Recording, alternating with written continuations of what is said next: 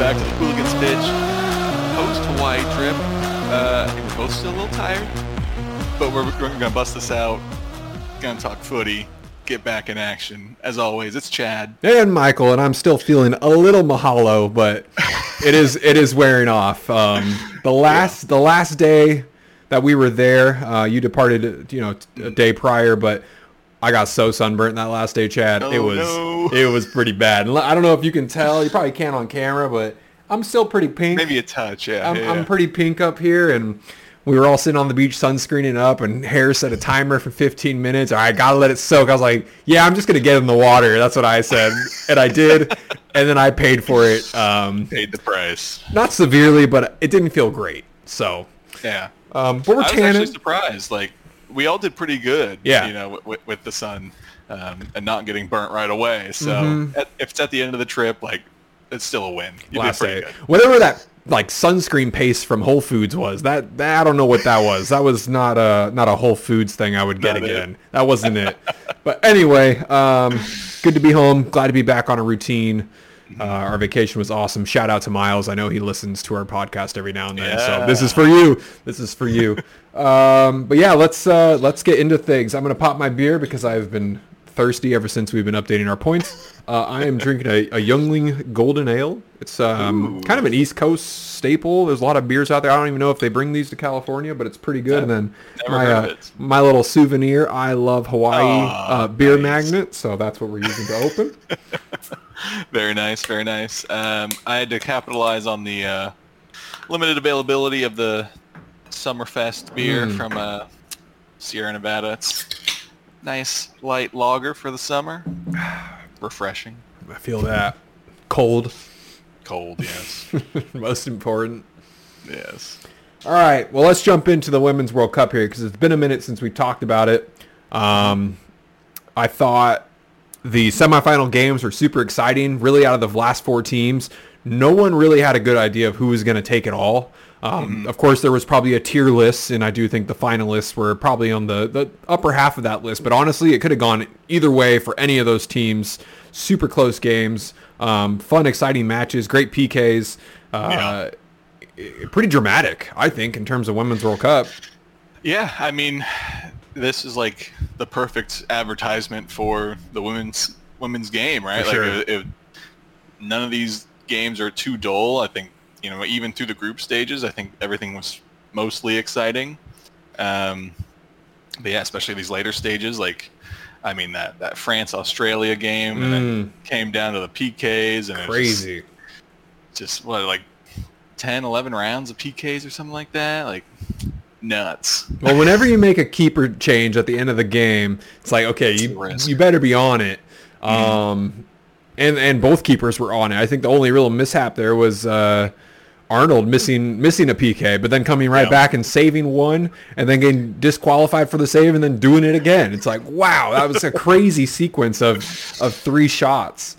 Yeah, so that whole shootout was like made for a movie. For sure. Yeah. I feel like I wanted at that point Australia to win it all just because of how dramatic that was. And we were actually watching that game in the airport at 5 a.m. I don't know. I don't even know where I was at that point. But we were watching the game live, and that was super fun because Chris and I were getting hype while waiting in line to get on our plane. I'm sure people are like, what the hell is going on with these two?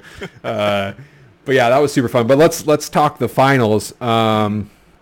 England, Spain, I would say probably the best.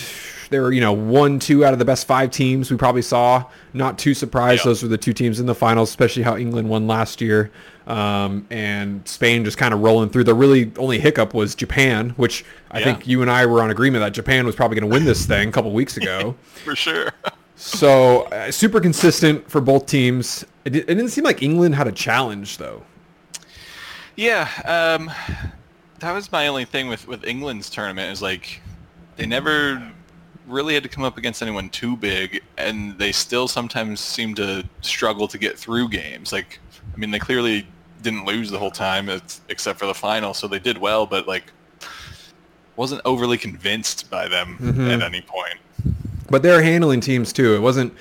It seemed like they were on cruise control for a majority of the tournament. But then Spain, they had to go through a tough Dutch team. They had to fight off Japan, and then that 5-1 loss I think against Japan was just like, whoa. Wake up call. I think it was. Yeah, it was almost similar to kind of Argentina when they were in a weird phase and they needed to pick it up. And it's like those tough games in the group stage just kind of give you a little bit more urgency for games in the future, rather than the teams who kind of walk on through, don't get challenged till the end. It's like, I don't know, it's kind of unexpected. At least that's what the vibe I got from the England squad. Yeah, I mean, that makes sense. Like, it just the different levels of energy, especially in the final. Like, Spain looked really up for it. England, maybe less so. Like, they were definitely in the game, but I think they're playing more into Spain's game rather than trying to play how they wanted to. For sure. And I do think the intensity picked up, especially after the Earps PK saved. It seemed like England was like, okay, it's time to go. But that only lasted, honestly, a couple minutes. They were running so hard. They looked so tired. I mean, the injury time, what was it at? It was plus 13 or something? Something like that, yeah. And I feel like a majority of that was used for more injuries. Yeah. yeah, definitely. I mean, I don't know. I just wanted to see a little bit more from England. Like, they had 2, maybe 3 times where it looked like they were finally getting the momentum and turning it on. But then they just struggled to play out of Spain's press and would just boot the ball downfield, give it right back to Spain, and then momentum's gone. Spain's, back on the attack. And, a bummer for English fans, but as a neutral in that situation, I thought it was still a pretty good game. So I agree. And it's okay. It's kind of nice when England doesn't win, too. We just... Yeah. USA just gets to hold on to that, that championship caliber over them. And I feel like England's always striving to win something, and they just have struggled, men or women. But yeah, USA has some work to do, I think, in the future if they want to be back in that realm of top teams. I mean, it's crazy how many other teams right now are just booming in terms of how much money they're putting into the women's game, and they're just kind of, I don't want to say they're surpassing us, but they definitely did this year for sure. So they got some work to do. I think this whole tournament would probably have been, USA's kind of wake up call.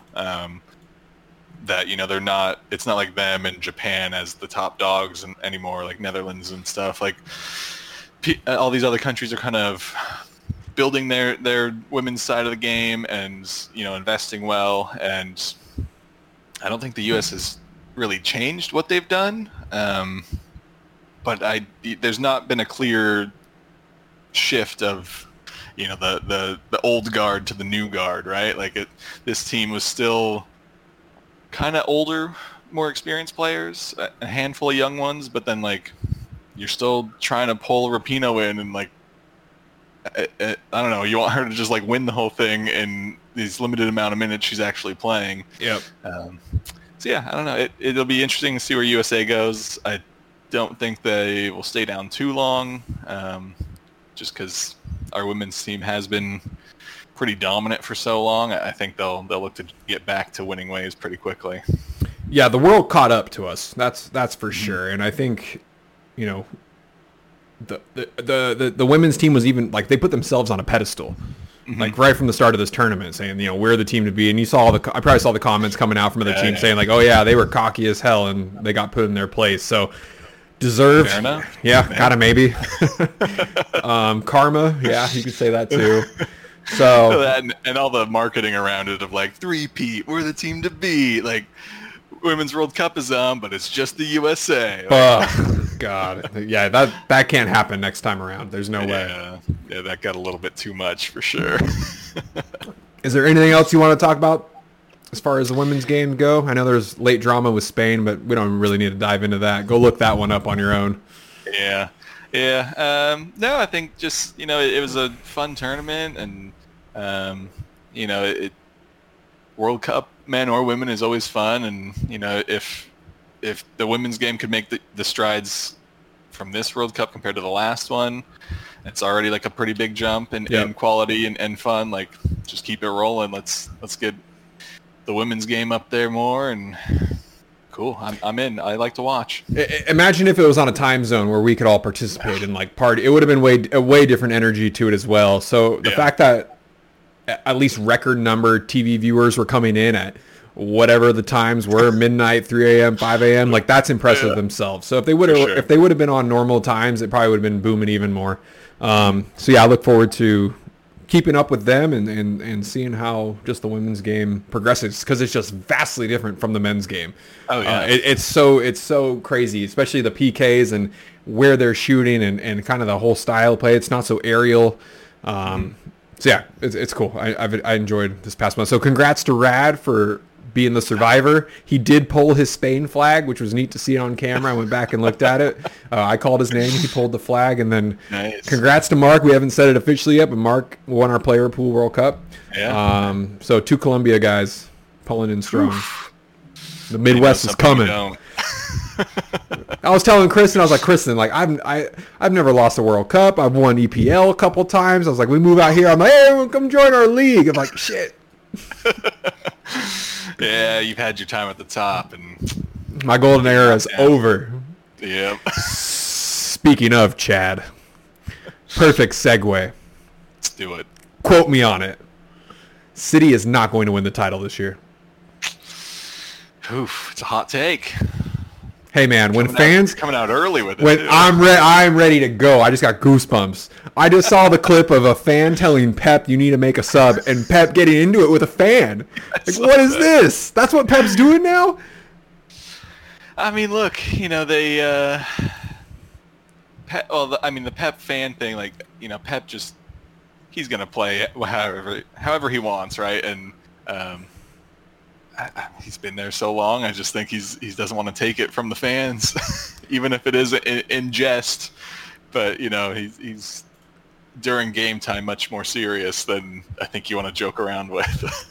Okay, but do you think that fan is partially correct? I mean, to not make any subs is a bold move and kind of a pointless move unless you really have no option on the bench, which I didn't look, but I'm sure they had plenty of option they could have went to try and. I guess. I mean, so. Here's my take. Okay, mm-hmm. City has a fucking quality starting 11. Mm-hmm. They got Calvin Phillips, and then they got academy players. Look at their roster, Chad. I'm telling you. Ake is good. He's probably the next best besides. He's probably better than Phillips, but they're pretty much set right now as far as their backline goes. Now Stones is injured, huge. Ruben Diaz is injured. I mean, that's just more quality to your backline, but the depth I don't think is as good as other squads. So when they beat Burnley, no surprise there. I think we all kind of saw that coming. Super tough ask of newly promoted Burnley to come in and beat the champions. Like, that was never expected. Now, I don't think Castle played to their best quality either. However, I thought City was just a little bit better than Castle. They had a great goal by Alvarez. Foden was all over the place. But take those 2 players out, I didn't see anything that was so great about City. Holland looked tired, which is wild to think that this 23-year-old goal-scoring beast could look tired. He was playing Fortnite all night, Is that true? Did he come out and say that? I don't know. Oh. I don't know. Wouldn't surprise me. Kovacic, I almost want to see him on the ball more just because he is so creative, but I think you can give him a pass for now. Like, he's still new to the system. But I mean, I get, Newcastle kind of just set up to not just defend, but they weren't really pulling themselves out of position too often to try and make anything happen on their end. So it is that hard battle of trying to break them down. But City should be used to that. Every team they play against is just setting up in a low block to try and not let them score, and they still find a way. Yeah. So, I mean, I hadn't really looked into their depth too much, but, looking at it now, you make a good point that not looking great. It's slim, and I was mistaken. Diaz did play. He didn't play week 1. But I do think, sure, that fan who said make a sub, I think he was right to make a sub. However, Pep is going, who the hell do I sub? Yeah. So, you're in that weird state where it's like, okay, I trust my 11, but after that, besides my I guess my defensive minded players, there's not much to go off of. And that's why I think without De Bruyne, this team is going to struggle just a little bit. No Gundogan anymore to hold off the ball and let De Bruyne find that spacing. No more Mahrez to come in and provide agility on the wings. It's vastly different from the last, they've three-peated. So I just don't think I don't think the fourth is coming. And I know we're 2 weeks in, anything can happen, but just off of first glance, despite being 2-0 with how many goals now? 4 goals, 4-0.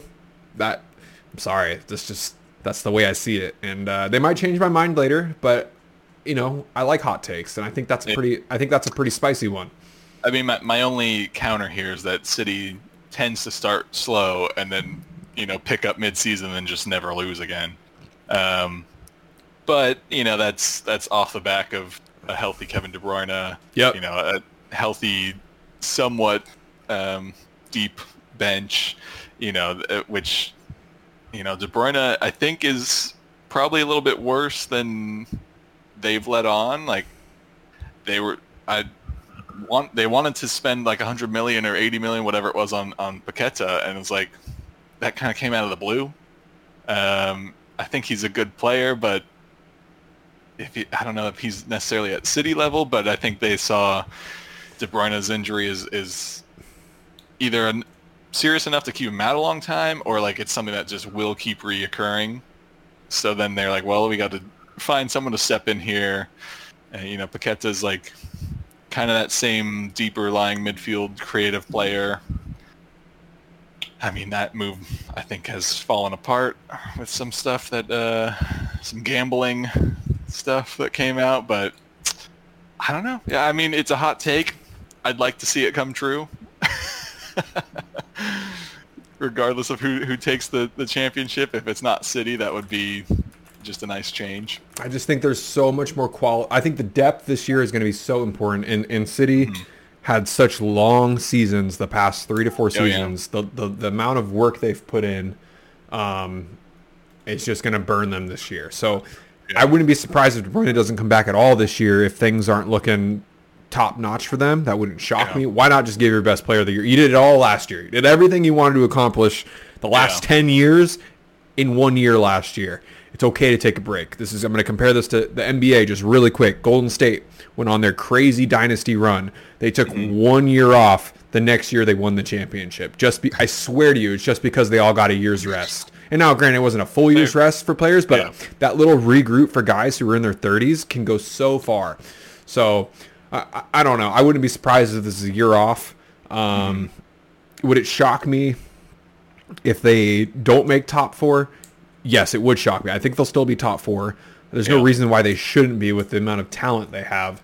I just think it'll be more of a regrouping year as far as what they need to accomplish. So I'm just grabbing my note here. I do have them finishing second. Both of us have us finishing second. I think if you were to ask me that question again today, I think third or fourth is now where I would peg them. Okay.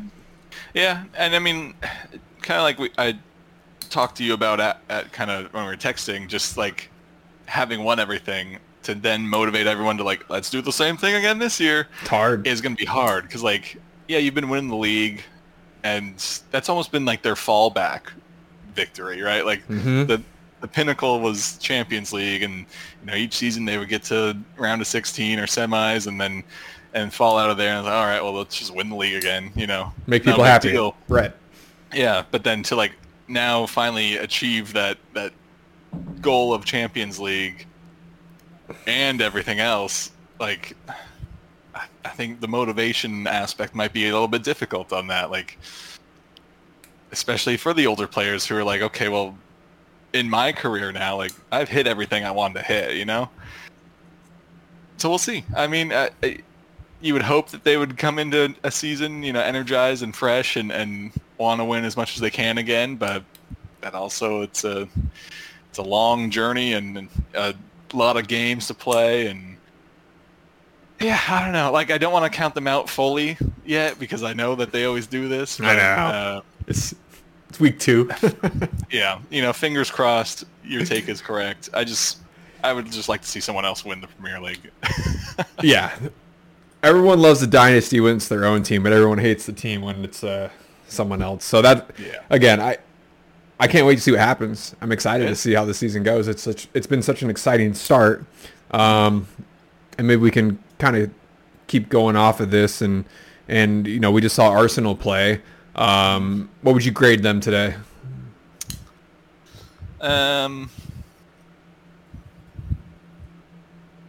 Maybe like going out of 10. Yeah. Or what? Or ABCD. We'll go ABCD then. I want to say like a C. Yeah. Like they weren't great. Even before the red card and everything, they just couldn't really get too much going. And I think that's maybe more of a credit to Palace for setting up really well and staying disciplined. But it's not the flying start to the season like Arsenal had last season. And granted, there's some positional changes in there, new players. I mean, lucky to get away with a win. I think there, pretty early red card is never good to see, and then it was like just pure sit back and defend mode. And I think Tomiyasu's both his yellows are pretty harsh on him, but that was brutal. You play with the cards you're dealt, I guess. Literally, the 5-second rule on him was so ridiculous. And then it's like if you're gonna make that call, the yellow card specifically on the throw-in, you have to do that the rest of the game. Yeah, like I get it. It is a rule. Keepers do it all the time. People, waste a little bit, but if you call it once, you have to be consistent. So then every player who's taking a throw-in, if they're taking longer than Tomiyasu, you have to give them a card too. So like why? What at the 59th minute? You really think Arsenal's trying to waste that much time when he was not wasting time?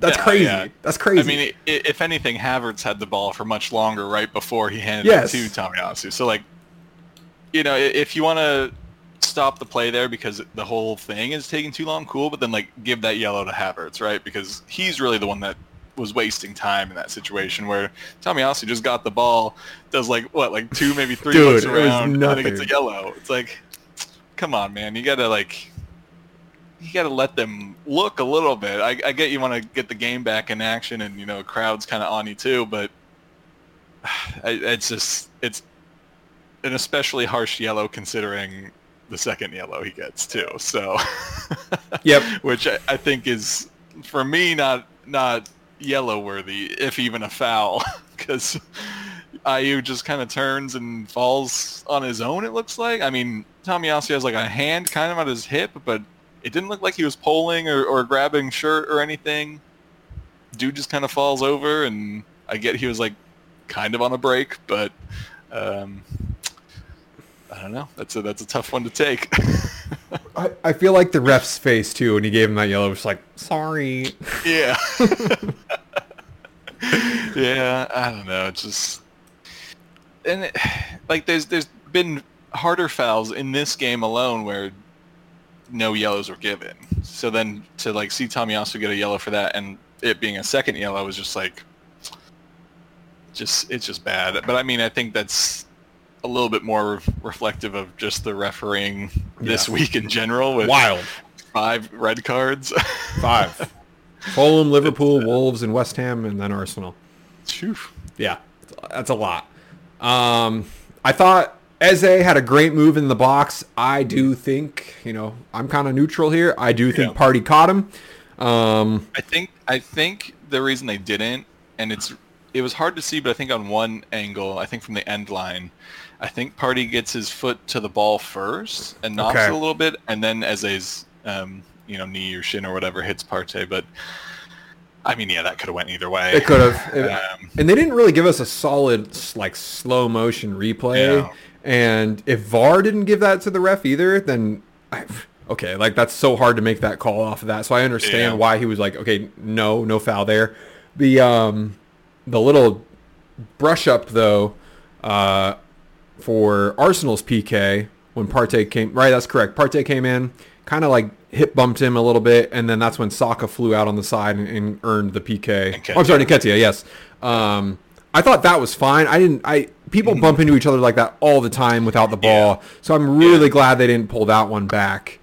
Right when they like showed the replay, I was like, oh, they're gonna look at that little bump there. But I mean, any of those like corner or set piece situations, like the guys are all over each other, pushing each other and stuff. So like to then nitpick it would have been just too much. But I mean, Nketiah's like, while yes, it's a penalty, it's one of those where like he kicks the ball away from goal and keeper, and then keeper hits him. So like, I get by letter of the law he was taken out, but really that play's dead at that point. He was not going to the goal at all. So I for a split second thought, when VAR looks at it and checks it, they were just going to say no because of that, which I would have understood. Glad to see it wasn't, and it proved to be the all-important goal in this game. But I think that's maybe something VAR should be a little bit harder on. Like, it's just, you could win a PK pretty easy and kick the ball the complete opposite direction. Yeah. What do you think of Odegaard taking that PK instead of Saka? I think it was smart. Saka's been through preseason and stuff. They did some PKs at the end of the games, regardless of the score, and I think he missed one or maybe two. And Odegaard has looked pretty confident each time, and got it in the back of the net pretty easy. And I think it's probably just good to have a handful of players for sure that can take a PK confidently, because like the commentators were saying, the keeper's probably done his research and like, okay, well, if it's a PK, Saka takes it. He normally goes to this side, kind of has him figure it out for the most part. But then if you give him the switch to Odegaard or any other player, then it's like, either he hasn't done any research on him or not enough to really feel confident in trying to stop that. So yep. I think it's just good strategy, regardless of if you were worried if Saka would miss it or not. But yeah, and points for you in fantasy. So. Boom! Let's go. We needed that one. All right. Well, speaking of just PKs and missing them, we'll jump to Liverpool here. Salah missed another PK. Yes, he followed it up and scored. But as a fan, that's concerning because he's missed now a lot. I think now his ratio is 4-1 compared to other players on our team who are just killing it in terms of PKs. Yeah. It'll be interesting to see how much longer he is that man for the spot. I still trust him, but the trust is a little shaky right now. Yeah. It's just that hard situation, too, of like, you want him to score it, so then he just kind of gets the monkey off the back and, can move forward and be confident in his PKs again. But at the same time, it's like, if you're offered a PK, you want to make sure you score that. So you maybe just switch him out for, I don't know, whoever your backup or next best taker would be. But it's going to be a mix. I mean, it really can be a mix of players. Jota, we have Diaz would step up. Hell, Gakpo. McAllister, he's definitely taken a few for Brighton in the past too. Yeah. Took one at the World Cup too. Yeah. So it'll be interesting to see whose call that is to finally make that happen. But now, Pool being 2 games in, I'm pretty happy with where we're at. I think our team is clicking. The big mistake that we made as far as letting up our goal today was Trent with a terrible touch. And it kind of left Virgil on a rough island. And I don't know if you saw that goal that Bournemouth got, but him and Virgil and Robinson bumped into each other. It was just like chaos. And it was like, and then of course they scored, and like Robertson and Virgil look at Trent like, bro, like that. It was like, what was that? And luckily we had plenty of time to make up for it. And nomination for goal of the week, Diaz, man. Woo! That was spicy. Spicy. Anytime a player has that composure to just receive the ball and like flick it up and hit it, and especially score off of it, is just always so fun to watch. I love our attack. Our attack is, besides Salah, our attack is so young. and so fast. And Salah being this like kind of like anchor, a rock, where he's kind of changing what he's doing as far as, he's not going to be that sprinter anymore down the line. Yeah. He can do it a couple times a game, but I don't think that's going to be his MO. But Yeah. man, I really like our squad right now. And then getting Endo to kind of like cap it all off. Yeah, I don't really know anything about the guy, but Well, they called him Legendo in Germany, so I'm hoping that carries on and he becomes the legend for Liverpool. But he played in Germany for a long time. Klopp seems to love him. He was so happy to meet him. I saw a couple clips of him just meeting the players. Super humble. It looks like he's just gonna fit right in. So he's on the older side too. He's 30. So he's been around for a while, but I think he'll become a crowd favorite super fast, and he just kind of caps off what we were trying to do. The Caicedo transfer saga, like, sure would have loved to have him, but now, here we go, Chad, ready for the segue? I'm kind of glad we don't have him, to be honest, after watching him give up a PK, watching Enzo miss a PK. yeah. What's our over-under right now on Pochettino being Chelsea's manager? Already? Oh, no. I said it. I mean, look, you start your year against Liverpool, Chelsea-Liverpool, always going to be a draw.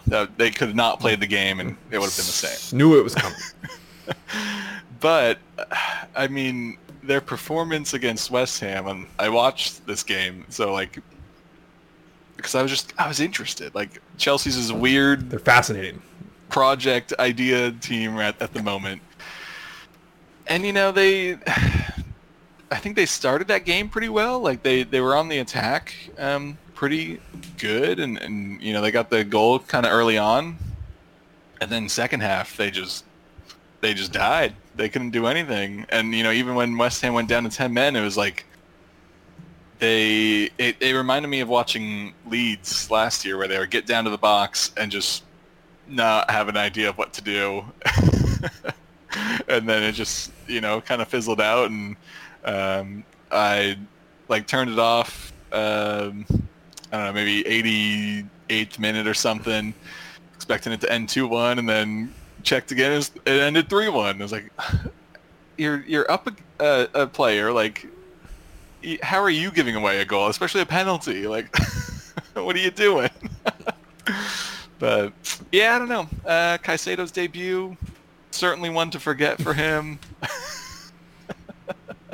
Chad, I have him pretty high. I put him 4th on my list. Can I get a mulligan and maybe drop them down to 7, 8, 9? Because I don't know, man. I don't know. That doesn't. Yeah. I don't know what they will do to fix their problems. I don't know what's the project vision here beyond buying young and signing them onto 8-9 year contracts. There doesn't seem to be any real team vision. They literally brought on Mason Burstow. You know this guy? Dude, I'm looking at their whole roster right now. You don't. He came from a League One team, and they threw him into this Premier League game to try and get a win. So it's like, go get him, kid. Talk about depth issues, and Chelsea certainly still has it, even after spending $900 million or whatever they've spent now since the new ownership came in. I've read they have more obviously more transfers than wins, but I think they're all double now. They have double the transfers as wins when Bowley took over. Yikes. Yeah, no, it doesn't make a whole lot of sense of what they're doing. I mean, yes, it is youth, but this youth is going to take a long time to develop. Your oldest player right now is Thiago, which, man, if he makes it to the end of this season, I'll be shocked. 38 years old, he's probably pulling every hair out of his skull at this point, because this team is just a hot mess. I don't think they have a good balance of experienced players and young, exciting. They went so hard onto the young, exciting, potential players that I don't know that we'll see any of those players reach their potential at Chelsea as it is now, because there's just there's no base for them to build off of. Like, they're expected to get in and perform, a 8 out of 10, 9 out of 10, 10 and 10 game every week. I don't think it's going to happen. I don't think it's possible. I really don't. But on the flip side, West Ham, they look pretty good. I'll say they're starting off strong. Our pod favorite, James Ward-Prowse, JDP debut, gets the 2 assists. I mean,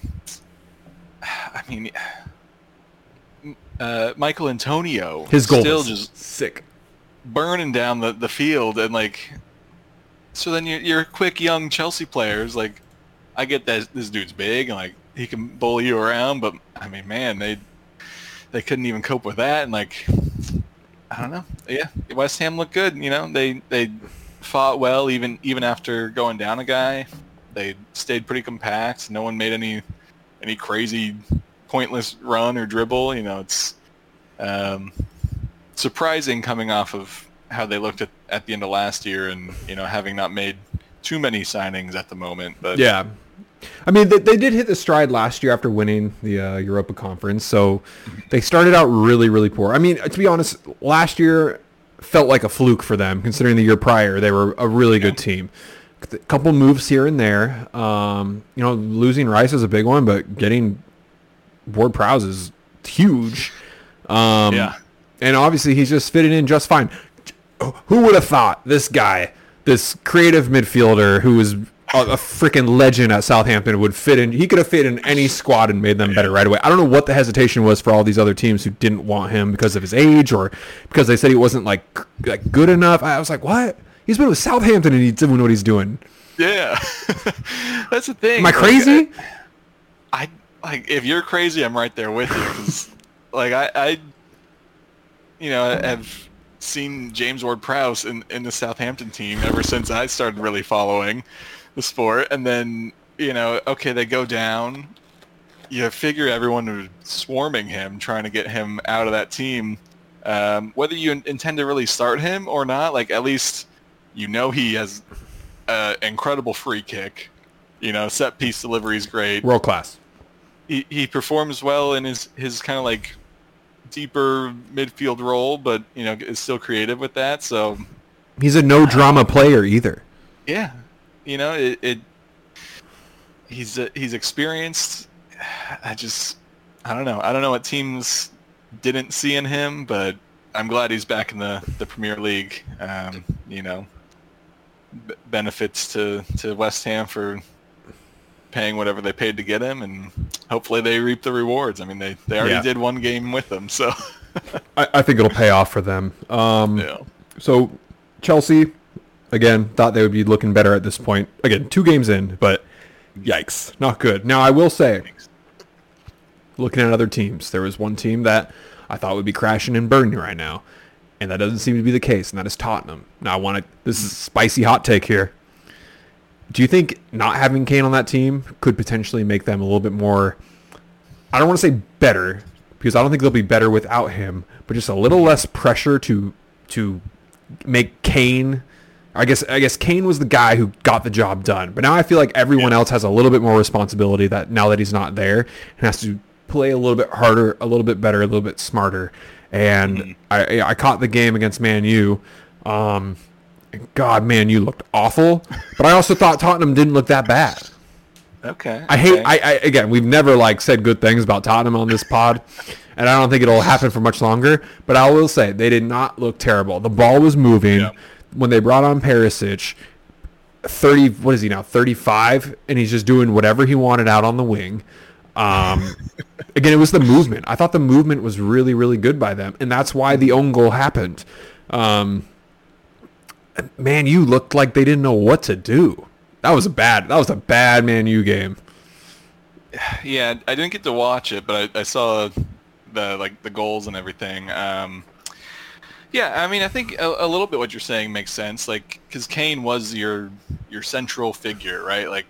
Almost every play was going through him or to him, and now you take him out. There's this, void in the setup now. So everyone kind of has to pitch in to fill that void. So I think you're kind of onto something there. Like, I mean, they brought in James Madison too. And like, That's the big one.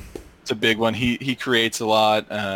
Gets the ball in the dangerous situations and stuff. I still think they need someone to kind of fill the goals that Kane brought, though. Like, Richarlison's not really doing it. Son, if he can get back to like a couple seasons ago form, can certainly do most of the heavy lifting there. But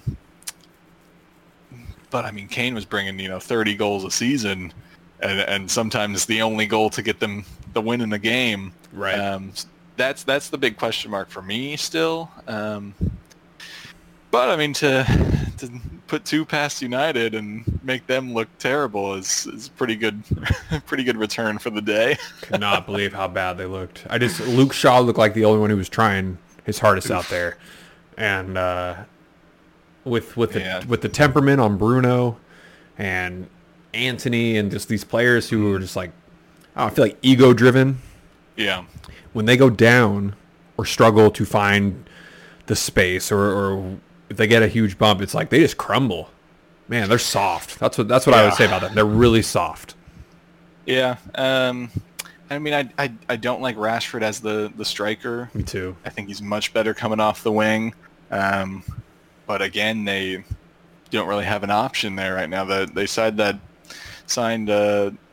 Holyund or whatever his name is, but he's kind of unproven. Yeah. So I don't know if he's going to come in when he's fit and light up the league or anything. I haven't watched any, but I've heard Mason Mount still is looking pretty bad. Didn't look awesome. So you could have put anyone else in his spot in that last game, and it would have been like, okay, what's the difference between this $50 million signing and this random player you brought in? Yeah. So yeah, that's definitely a big question mark there too. Yeah. I mean, it's early, but I think there's definitely some cracks in Man U. I mean, even their game against Wolves, didn't seem to really light it up too much.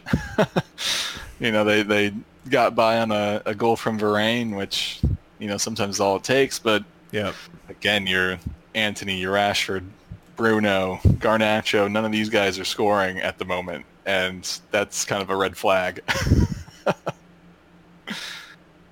Yeah.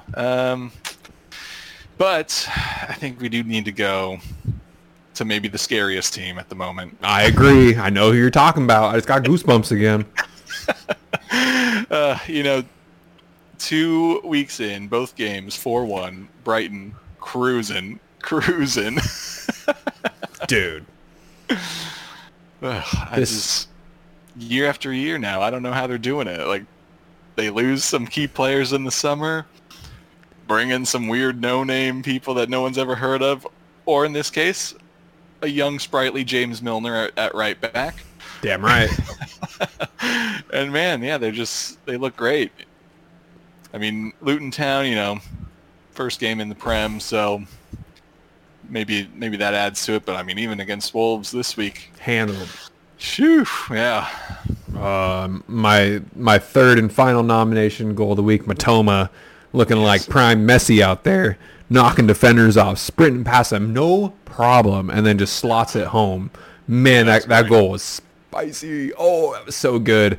I'm gonna write another note, like Matoma. I'm just gonna be like Matoma's goal, because I'm just gonna start comparing like any sprint goals, solo goals like that, where you just take off and do it by yourself. That always holds a little special note for me, because you can carry a team like that. And when you have one player that can do that, and then you have other guys coming in like the young Ferguson that everyone's dying to get right now, and then you got 29-year-old Sully March, who really had a fire lit under him last year. I'm like, holy shit, yeah. that's a player right now that I'm surprised aren't on more of our fantasy teams.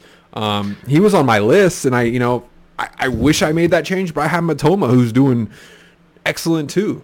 1 goal, 2 assists to start the season, despite March's 3 goals. That's not much of a difference for me. But yeah. That team is connected. That's what Chelsea wants. Yeah, for sure. Like, this team, even even with their changes, like, they lost Sanchez in the back and they're rolling with Steele.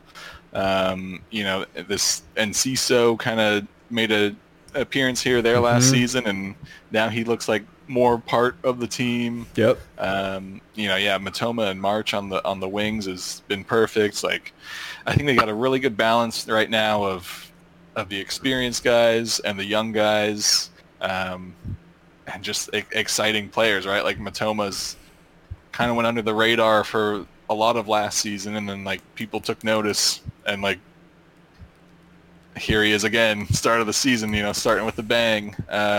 Ferguson looks like he's gonna be a real threat. Estupinian, just like didn't hear much about him last season, and all of a sudden like he showed up in our fantasy league this season, and I noted him last year a couple times. He had a goal or two here and there, but the partnership with him and Dunk is so solid in the back, and we've known that. We've seen that for a long time. I want to say he's been in our fantasy league for the last, it feels like 10 years. It feels like it probably has been that long. And I think the chemistry behind those two players, Dunk knows, or I guess Estupiñán knows Dunk has his back, which is why you see these crazy runs so far up the pitch from him. I mean, they all know where they're going to be.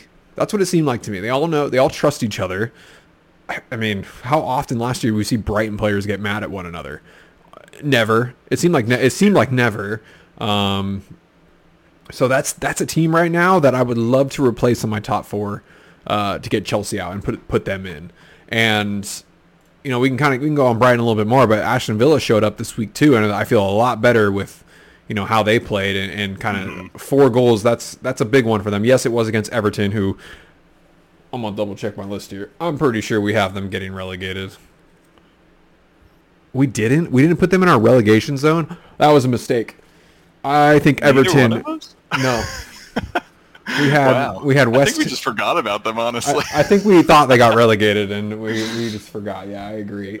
They look awful. Calvert-Lewin hurt again. I don't know if you saw his face. Did you see it? No, I did not. Oh, well, Google that really quick and see what's wrong with his face. It looked like he was in an MMA fight with, I don't know, who was a big fight. One of the fights, he got socked in the face pretty hard, and his cheek was like golf ball size. He was bleeding a lot. God, yeah, what the heck? I don't know. I haven't seen him post-game. I'm bringing it up right now, but it did look like oh my God, that's awful looking. It looks like he has a jawbreaker in his upper cheek. Yeah, that's crazy. So he might be out for a while. You take him out of the picture, and he didn't play much for Everton last year. I think if you take him out of the picture, you're screwed. Yeah, I mean, already last season Everton just squeaked by, and I mean, I'm sure they've made some signings, but nothing of note that has come across my desk, Yeah, I don't know. I'm surprised we just kind of forgot about them in our predictions. I'm telling you, I thought they got relegated. That's my bad. My bad. Yeah, yeesh. Yeah, but I'm glad Villa looked much better this week. We were kind of hyped on them initially, and then Newcastle kind of made us second guess ourselves for a little bit there. But yeah, Newcastle's quality. So I mean, I know we didn't really get to talk much about that game, but Newcastle, I think they deserve that win. They have the quality to put 5-1 on a team. Yeah. I think obviously Villa can do the same since they just did it to Everton. Losing Mings probably screwed him up a little bit. Sure, yeah. When you lose your rock of a defender over the last decade, that's got to like shake things up a little. So we'll see how they end up bouncing back, but at least this is the start of something for them. They're still, I think, super capable of at least getting to top 6. Top 4 again will always be a struggle for any team, but I think the balance of the league right now is totally like shifted, where I don't feel like we have this huge top 6 like you're going to be top 6 anymore. I feel like the bottom 7 through 13 are just going to really shake things up. So good on them for finding the victory against Everton, and they go against Burnley next. So I think, again, very capable of taking them and possibly doing the same thing, because they looked they look good. There's not a lot of holes with what they're doing right now, and if Martinez playing the way that he does and pinging long balls and finding the outlets, I don't know. Yeah. I'm not going to change my top 4 right now. Obviously, Chelsea's the one I want to move, but I'm still confident that Aston Villa could make it. Yeah, I think if they can just get Tielemans kind of up to speed and like the last couple seasons at Leicester he was pretty quiet, but the times before that he always played well in that kind of creator role. So I think if Emery can get him back to that kind of role and that performance, then this Villa team will just be even more threatening. Yep. I think take out that first game and they'll be all right in the long run. And then the last game we kind of didn't talk about, I guess we have a game on Friday too, was the Brentford game. Just quiet, get the job done.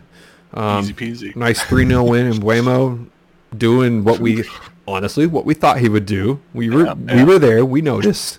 With no Tony, like someone had to step up, and we were partially right on that end. So but no Ben Mee to start either for them. He's still out. Yeah.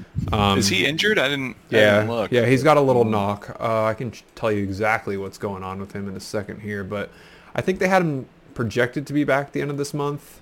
Okay. On the 18th, Ben will undergo check Saturday morning on the calf injury he suffered in preseason. He is set to return next Saturday, so he should be back in. The partnership with him and Pinnock is excellent as it was last year. So that's got to feel good for Brentford to have those guys coming back. But then the other game, they played Fulham. Nothing too crazy. I think they're just going to continue to spiral after losing Mitrovic. Yeah. Not a lot of good things going on for them, if we have to be frank. And then we saw Matt Turner get his first EPL victory, which was super cool to see. Watch that on the plane ride. Good for him. I think he's going to be a pretty good fantasy pick. I think so too. I do. Forest, on the other hand, I don't know how they'll do in the long run. I do like their striker though. Remind me his name. Awanyi. Yeah, he's a dude. He's going to be like kind of the next, for me, Antonio. He's just big, bulky. He's going to be in your way. He probably should have had 2 goals in this game. Yeah. But I think Forest, I think we put him in our list to maybe go down. But if I had to like miss 2-week change, I wouldn't put them in that anymore. I think they'll be just fine. Yeah. Yeah, they're looking okay. I think as long as their key players can stay fit, like Awanyi, Gibbs White, Brennan Johnson, Willie Bawley has been playing now, so like he's big in the back there. Oh, Serge Aurier did great. He's actually a player that I would like to maybe throw in our next best, because he was crossing balls in with some swerve. He was making runs down the line for good outlets. He is, I want to say, on the older side right now for the team. I think so. At least. God, if he's not 30, then he's 30. Okay, I was gonna say he's young. He's young. Yeah, he's young. Yeah, it must be nice. I just remember him from back. Oh man, I think he was on PSG, but I feel like even before that, he was with someone. Was he with someone else in the EPL? He was on Spurs. Tottenham. Okay, yeah. Yeah. But he didn't do that great over there. No, it didn't go that well for him. And then I think he went. I think it was PSG. Afterwards? After that, yeah. Okay. Yeah, I mean, Forest might be a little bit of an underdog situation this year. I don't think they'll go like too crazy, but mid-table for me. I think they'll stick around mid-table. Yeah, that sounds about right. And as of now, we got 5 teams with 0 points. Sheffield, Luton, Burnley, Wolves, Everton. I think the 3 newly promoted teams, no surprise there. But Wolves and Everton. Wolves. What are you doing? Well, yeah, for real. Wolves, I'm like, okay. They struggled last year to start the season. Mm-hmm. They hung on. I could see them shifting around with some other teams. I want to just lock Everton in now. They got nothing going for them. I know we already talked about it a little bit, but not good. Next weekend is Everton versus Wolves. So real relegation. Oh yeah, early on. Let's get it started early. I did see a funny post after the Everton game. I don't know if it was I think it was probably on the Everton subreddit because I was going through all of them, and it was a dog laying on its bed with an Everton collar on with the game in the background. The title post was just "I'm so sorry," and I was like, "Yeah, take that off your dog." Yeah. So that was pretty good. Yikes. All right. Look, 2 weeks in. Season started. Season's rolling. No, I know. We're going. I'm so happy. I can't wait for next Saturday morning when I just get to wake up and drink coffee and sit on the couch and watch games. I'm like, we're so close. And you got Newcastle versus Liverpool on Sunday. It's a big one. Let's go.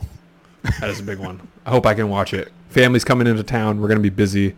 What time is that game? Do you have it on hand? 8:30 my time. 10:30? Okay. Maybe a little brekkie game before the day starts. All right. Yeah. Well, maybe do breakfast out and watch. All right, Chad, do we get on to our nominations here? I think so. Okay, doke. I think we start with team.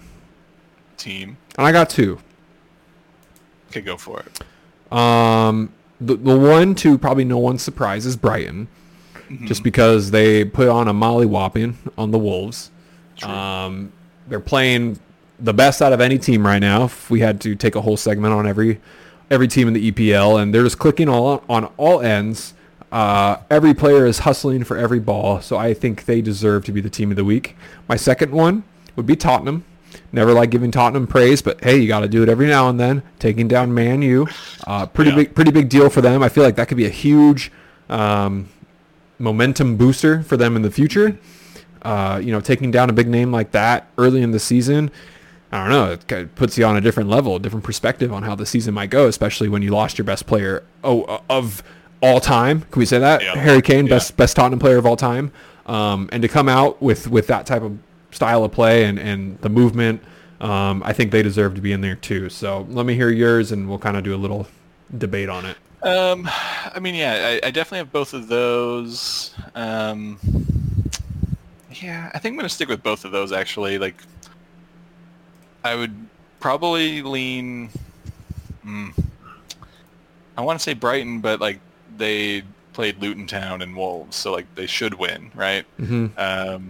Where Spurs drew with Brentford and, then took down United. So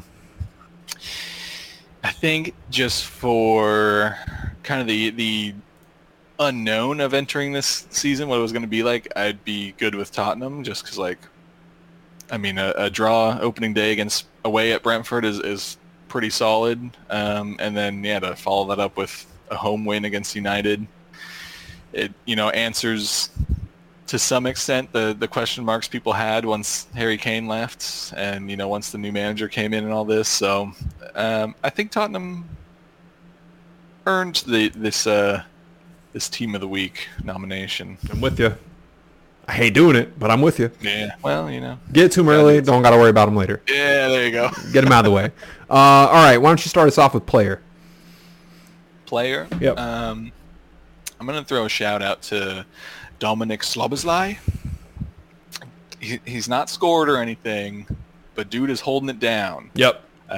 He's performing really well. I saw a post the other day that someone said he's like a Gerrard regen because he made the same little bit, like a run through the midfields. Is that when he shot too? It was after the run. So. Yeah. So he looks great. I think he's fitting into that Liverpool midfields right away. Like, It looks like he's been there a while already. I'm afraid once he starts to get his shots off of what will happen. But he definitely gets a shout for Player of the Week. Definitely. I mean, he was a big reason why the Jota goal came in, because it was a rebound tap in. Great hit. It's like curl it a little bit more, and that's going in goal. And he's only 23, Chad. So everyone's gonna have to deal with him for a long time. Man, I'm jealous you guys got him. So happy, so happy.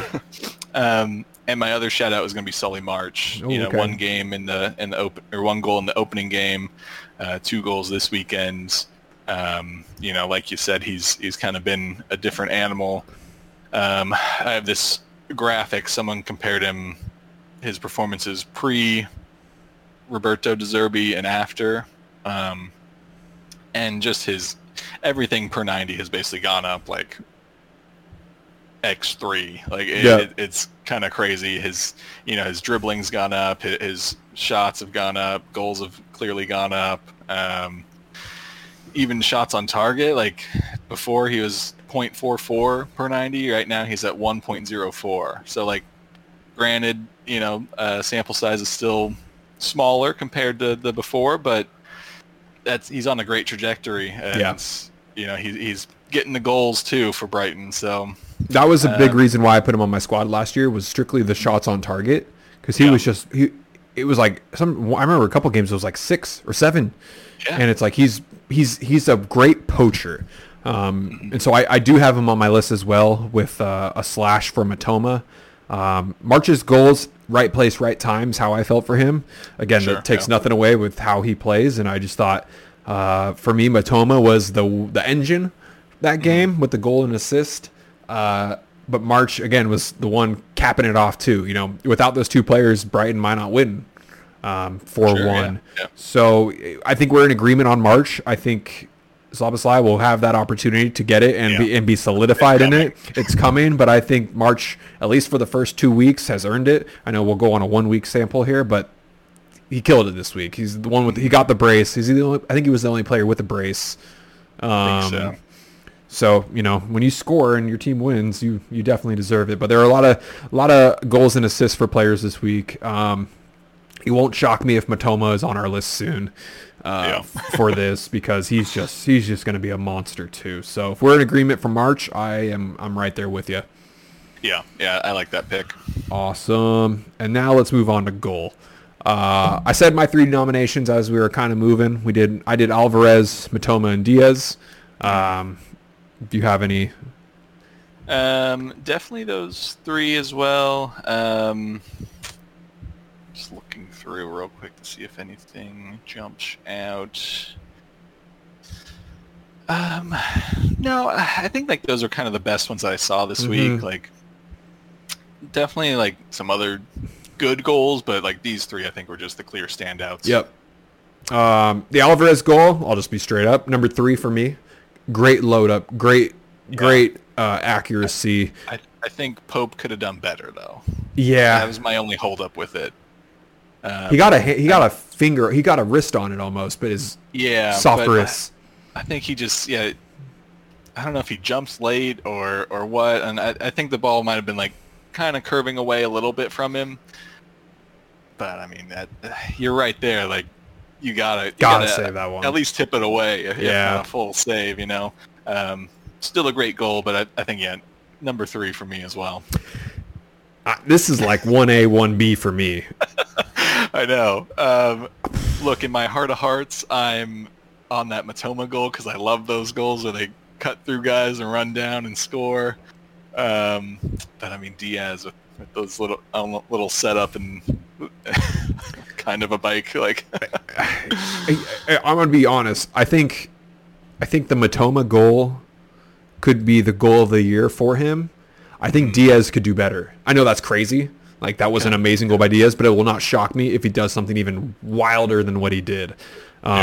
Great setup, great finish, but from start to finish, Matoma, he did all that. That was him. He is him. I'm definitely leaning towards Matoma over the Diaz goal. We're such little fanboys of Brian. Oh God, they're just so good. They're so fun to watch. You can't hate on them. Yet. Yeah. We'll see. They've got time, but I think Matoma takes this one. Just like you said, it was that Messi-esque run. You don't see that too often. Not that you see the overhead Hicks often either, but he did it from like the half line. Yeah. And then said, "Peace, I'm gonna outrace all of y'all and still score." When they do it by themselves, it's always just a little extra special for me. But Diaz kind of did it by himself too, but he was, right place, right time, great flick, great control. Yeah. This is a tight one. I don't think I've ever. I mean, if we go back, I'm sure there are, we had tough debates on who should win it, but this one feels really, really close. Yeah.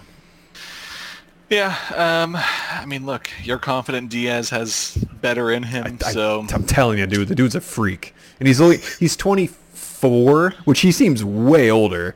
Oh yeah. Wow. I'm pretty sure, unless he's 25 and I missed a year, but I'm pretty sure he's all right. He's 26. The whole last year screwed me up. Still super young though, same age as Matoma. We'll see them. I guarantee these two guys might be in a debate for the goal of the week. Next. Yeah, I would not be surprised if both of them are there. I'm happy with Matoma this time. If we get to this point where we're in a rough debate, maybe we'll default it to Diaz. Mm-hmm. All right, that settles that. Anything else you want to bring up? Anything else you want to talk about? I mean, we got next game is Friday. Chelsea Luton. I'll be watching very closely. Mm-hmm. I think that's kind of it. Next week, Newcastle Liverpool is probably your big game. Everton Wolves. I mean, relegation battle. I think Brighton West Ham. I'm interested. I think that could be an interesting one. But we'll leave with this. Who you got, Chelsea or Luton? It's a trap. Since Chelsea's home, I'm gonna lean to them, but just barely, just because of the home advantage. Could you imagine Luton's first Premier League win against $700 million spending Chelsea? I'm not counting it out. It could definitely happen. The scenes, Chad. The scenes. Then we have to have a real talk of if Pochettino's sticking around. That will be a decider. Okay, last bit. If Chelsea loses, is Pochettino there on Monday?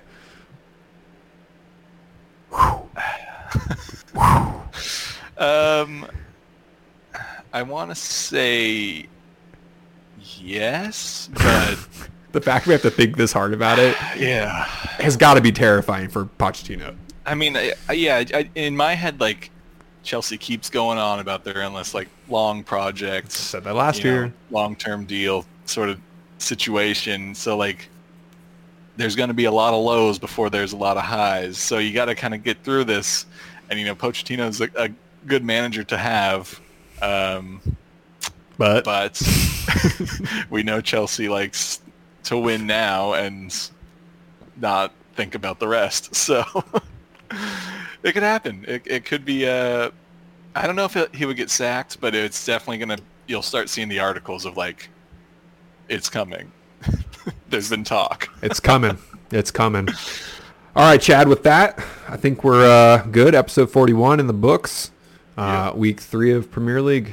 We'll see next Sunday, hopefully. There's no game next Monday, so I think we could probably get our stuff together by Sunday and release this for the people. But with that, welcome back to the mainland. The Hoolies are back. A little sad about it, but also back to normal life. Yeah. So, all right, with that, Chad, hooligans are out. All right, peace. Well done. Hour and 8.